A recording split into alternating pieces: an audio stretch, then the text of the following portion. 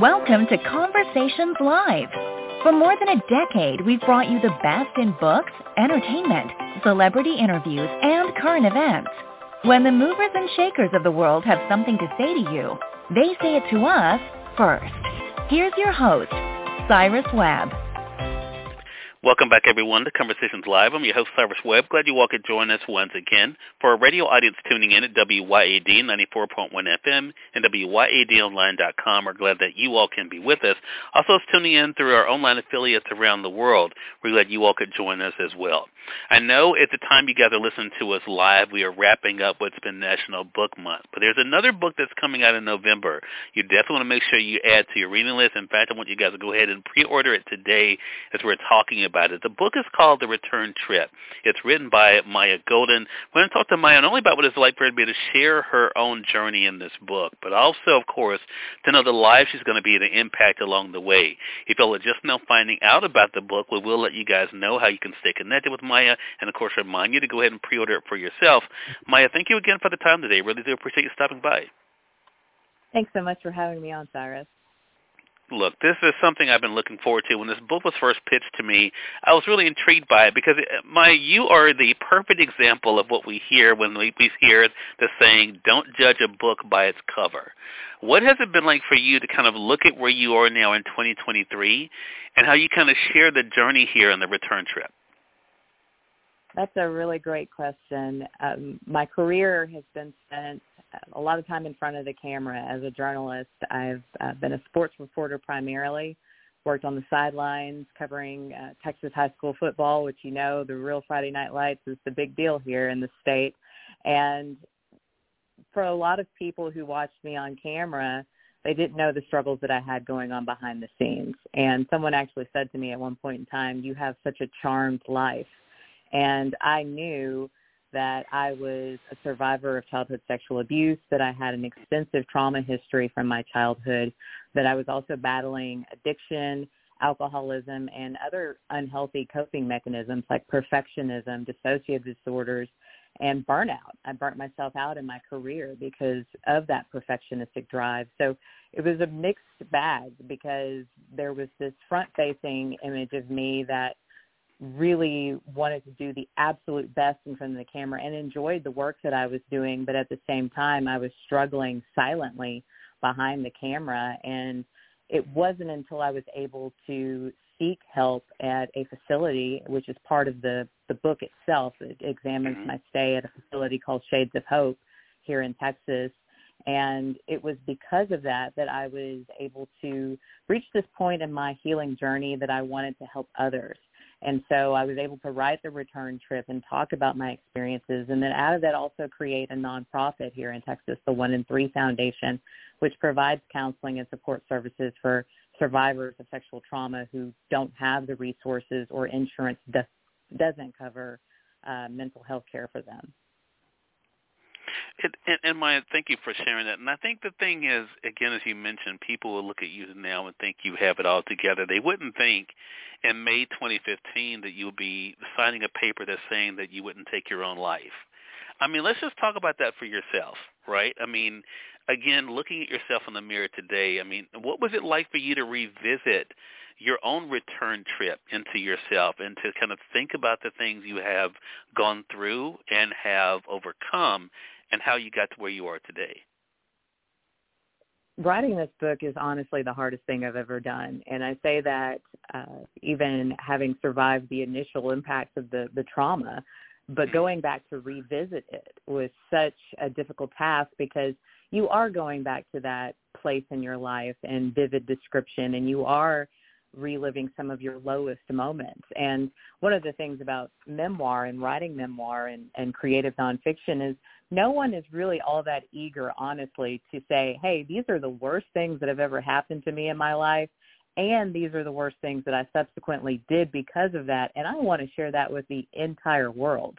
That's not something that you're necessarily always going to be eager about. There's still some shame, there's guilt that goes into that. And so it was actually very good for me to be able to revisit some of this, and the aspect of it reminded me how far I have come.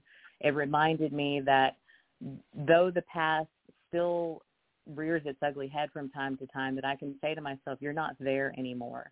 You've worked through that. And I can see the progress. I can see where when I was at my lowest point, when I did have suicidal ideologies, that look at my life now and to see the grace of it and the beauty of it, and to be able to share this story and hopefully inspire and encourage other survivors, but not just the survivors, but their family, friends, and loved ones who are watching them go through these experiences and maybe suffer and show behaviors that they don't understand. Maybe this book can give them some insight to that as well. Yeah, I love that. And I think, too, the other thing is a lot of times we suffer in silence. I know myself, my radio audience here knows in Mississippi, Maya, I'm a suicide attempt survivor myself. And so when I was reading this book, I thought about, and, as someone who also loved poetry, I'm going to mention something you wrote in the book about a poem here in a moment. But I think many times there are those things that we hope people see, right? And I think for you it goes to another point, and that is being seen. You talk about a poem you wrote in school called House of Sorrow. I want to actually read something you said about that poem and about where you were then, and talk to you about what it was like for you to think about that girl and now to think about what that girl has been able to do. You say in the book, any teacher, administrator, parent, or even fellow student who read that poem might have given pause at the writer's intentions. I was afflicted with a silent inner plea for someone to know the truth about me and my childhood. I wanted someone for once to ask me if I was okay, to open the door for me to speak honestly without inhibitions. I remained the little girl in the car, wanting anyone around me, those who had their hands on the steering wheel, to see that I was hurting and guide me to a new, happier course. I want to talk about that and what it was like for you to think about that little girl and to think about how you've been able now to help that girl yourself. Well, the poem that is mentioned, when I was doing some research for this book and going through different time periods of my life, I came across that publication from my high school's literary magazine. And even reading it now as an adult and looking back, I was 15 at the time that I wrote that poem, and just thinking, wow, nobody stopped to ask. And that's what came out on the page. But at the same time, I think very much so, and all of us who are survivors of childhood trauma, especially those who have complex PTSD, because of that, we just want to be seen and we want to be heard, and we want to feel seen and heard. And that little girl from age of 15 or the age of 5 that's in the book, she still very much so wants a seat at the table in my life. And I have had to come to terms with allowing that to happen, to be able to say, what do I need today? And then sometimes to acknowledge, what does she need today? Because that's a part of me when I was growing up that some of my needs were not fulfilled, such as being seen or being heard, or feeling like it was okay to talk about what I was going through or the pain that I was feeling.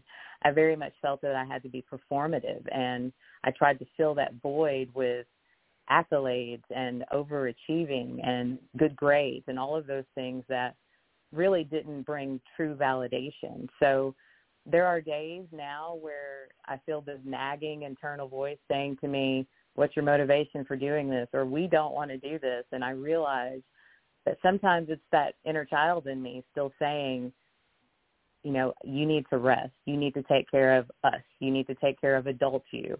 And I've come to realize that child was immensely wise, because I learned so much from just looking back and writing about my experiences, about how fast I grew up. Right. And because of that, I really see the wisdom that I had as a kid. Right, and that's something I think that all of us can relate to. I want to say, for those who are just tuning in, either on the radio side or online, you're listening to Conversations Live. Maya Golden is our guest for this segment as we're wrapping up what is recognized as National Book Month. And Maya is gearing up for a big event for her in November, that being the release of her memoir. It's called The Return Trip. We're talking about it today. You all can go ahead and pre-order it for yourself today and have it ready for you guys on November the 14th, the official release date. For those who are joining us on the radio side of our broadcast, you'll find the link on our Facebook page. For those tuning in via the podcast, we have it in the notes for you guys. We'll also let you guys know how to stay connected with Maya as well. Maya, we both grew up in what's called the Bible Belt. And I think one of the biggest revelations in the book is you kind of looked back and thought about blame, thought about fault, thought about what you wish you could say or what questions you would ask. I think probably one of the most profound parts of it is when you're in therapy and you're talking about who you blame the most. And the answer, I think, for anyone who hasn't gone through any type of trauma may be surprising, but for those of us who have, I think it is not. And that person for you was God. I want to talk about that. What was that like for you to be able to admit that out loud, but also to be able to deal with that for yourself? I really credit therapy and going to treatment facilities like Shades of Hope and working with a counselor to get to a point in my life where I could say that. Because as you mentioned, growing up in the South or growing up in the Bible Belt, I was raised Baptist, and basically I was taught that you don't ever say anything against God. And that doesn't mean that it was a condemnation of my belief or my faith, but I very much felt, because I had suffered through these horrible things as a kid, I wondered how God could allow that to happen, because I was a child. And that's one of the great, I would say, the great discourse of my life has been reconciling that, but also coming to terms with the fact that I will never truly get an answer as to why this happened to me. And thankfully, in working with a counselor, I was able to vocalize and just say that I had anger at God because I had been told that I would be protected. I had been told if I went to church and I did these things and I was a good girl and all of the things that I was raised to believe, that none of this was supposed to happen to me. And I think for anyone who has, as you said, been through trauma, especially people who feel that they're trying to just be good people from day to day, it's natural to question, why do these things happen? Why do bad things happen to good people? But what we've been taught in a way through some religious forms is that we're not supposed to vocalize that. We're not supposed to ever say that. And for me, it was very freeing to be able to say that, to be able to put that on the page, but also to say it out loud and to come to terms with that and say, you know what, the counselor who worked with me was able to say, if you really believe that God exists and you believe in that higher power, then God can handle your anger. God can take it. And that was that freed me so immensely, and it took this big weight off of my shoulders because, again, I had been raised with that guilt and that shame that I shouldn't feel that way. I wanted to go along with that, Maya, and again, I'm going to talk around some of this so I don't spoil it. But also in that same passage of the book, you also are able to say something else, and I want to make sure we get this in there, and that is realizing that it was not your fault. I think so many people who are survivors of any type of abuse or trauma need to hear that. How much did that help you in the freeing process to know that what has happened to you was not because of you? I think I was able to mentally begin the shift of blaming myself because I was a child, so I internalized that there must be something inherently wrong with me that these things kept happening to me. There was a reason why it kept occurring. There was something wrong with me, that this was a continued part of my life. And so when you're a child and you're forming your core beliefs and your belief system about the world and trying to process the world, you don't have the mindset yet to be able to place blame where it needs to go sometimes. You don't have the intellect to be able to place it and say, no, this was not you. This was a person who should have known better, who does know better, who harmed you. That is not your fault. But because I internalized that for so long and also suffered silently, in the book we examined the fact that my first incident of abuse happened at 5. I didn't have my outcry, which is when someone who's been victimized tells someone about the abuse, until I was 19. So for 14 years, this was a secret in my life, and I was processing that as a child to be able to say, well, it's you. It's something with you. So when I get to that point in the book and when I reach that point in my life where I was able to say, it's not my fault, it was the people who did this to me, and be able to put the blame on them, it helps me do two things. One, it helps me to stop blaming that child, because I really did. But then also it freed me from feeling the shame that, again, there was something that had to have been wrong with me or something that I was doing that was causing this. And shame needs silence to thrive. So the more I'm able to tell my story, either through writing or either through advocacy, or sometimes writing things that aren't even shared, it's still very freeing for me and helpful for me to understand, and for other survivors to understand, no, this was not our fault. I want to ask you this question, Maya. With all the success that you've been able to have and all that you've been able to do, writing this book, what has this been like for you to kind of look at the achievement that this is, and not just publishing this book, but also sharing this story and letting other people know that they're not alone in what they've experienced? I think I feel a tremendous amount of responsibility around this book. It's not, as you said, just a matter of the publishing journey, which is a very difficult journey. And I'm extremely thankful to Rising Action Publishing Collective for taking a chance on a memoir like this that deals with such a heavy topic. But also, I was truly looking for a book like this myself when I decided to write it. I wanted something that was written by someone who had had my experience of enduring childhood sexual abuse and then developed these unhealthy coping mechanisms and was honest about it, was honest about what they went through and experienced, what they learned, the good, the bad, the ugly, but also put some levity in there because it's very much my personality. And so I felt that I wasn't just writing this as a healing journey for myself, but again, I kept thinking of who would pick this book up: a survivor, one of their loved ones, whether it's a colleague, a family member, or a partner, or even a best friend, to help them understand what that person in their life is going through. So for me, I still feel that even though the book is, pressed and bound and on its way to the stores, I still feel every time that I talk about this book that my duty is to other survivors. My responsibility is to other survivors and saying, it wasn't your fault. It's going to be okay. No, you're not alone in the experiences that you've been through. Yes, this is extremely hard. Sometimes it's going to rear its head again, but we can persevere and we can move forward with our lives. Such a great reminder for us all. Again, everyone, Maya Golden has been our guest. The book is The Return Trip, officially out November 14th. You can go ahead and pre-order it today for yourself.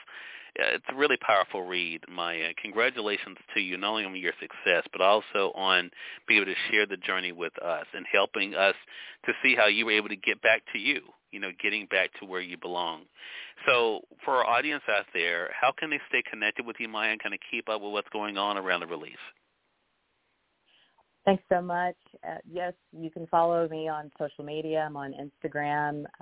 It's Good as Golden is my Instagram account. And then also I'm on Facebook at MGB Rights.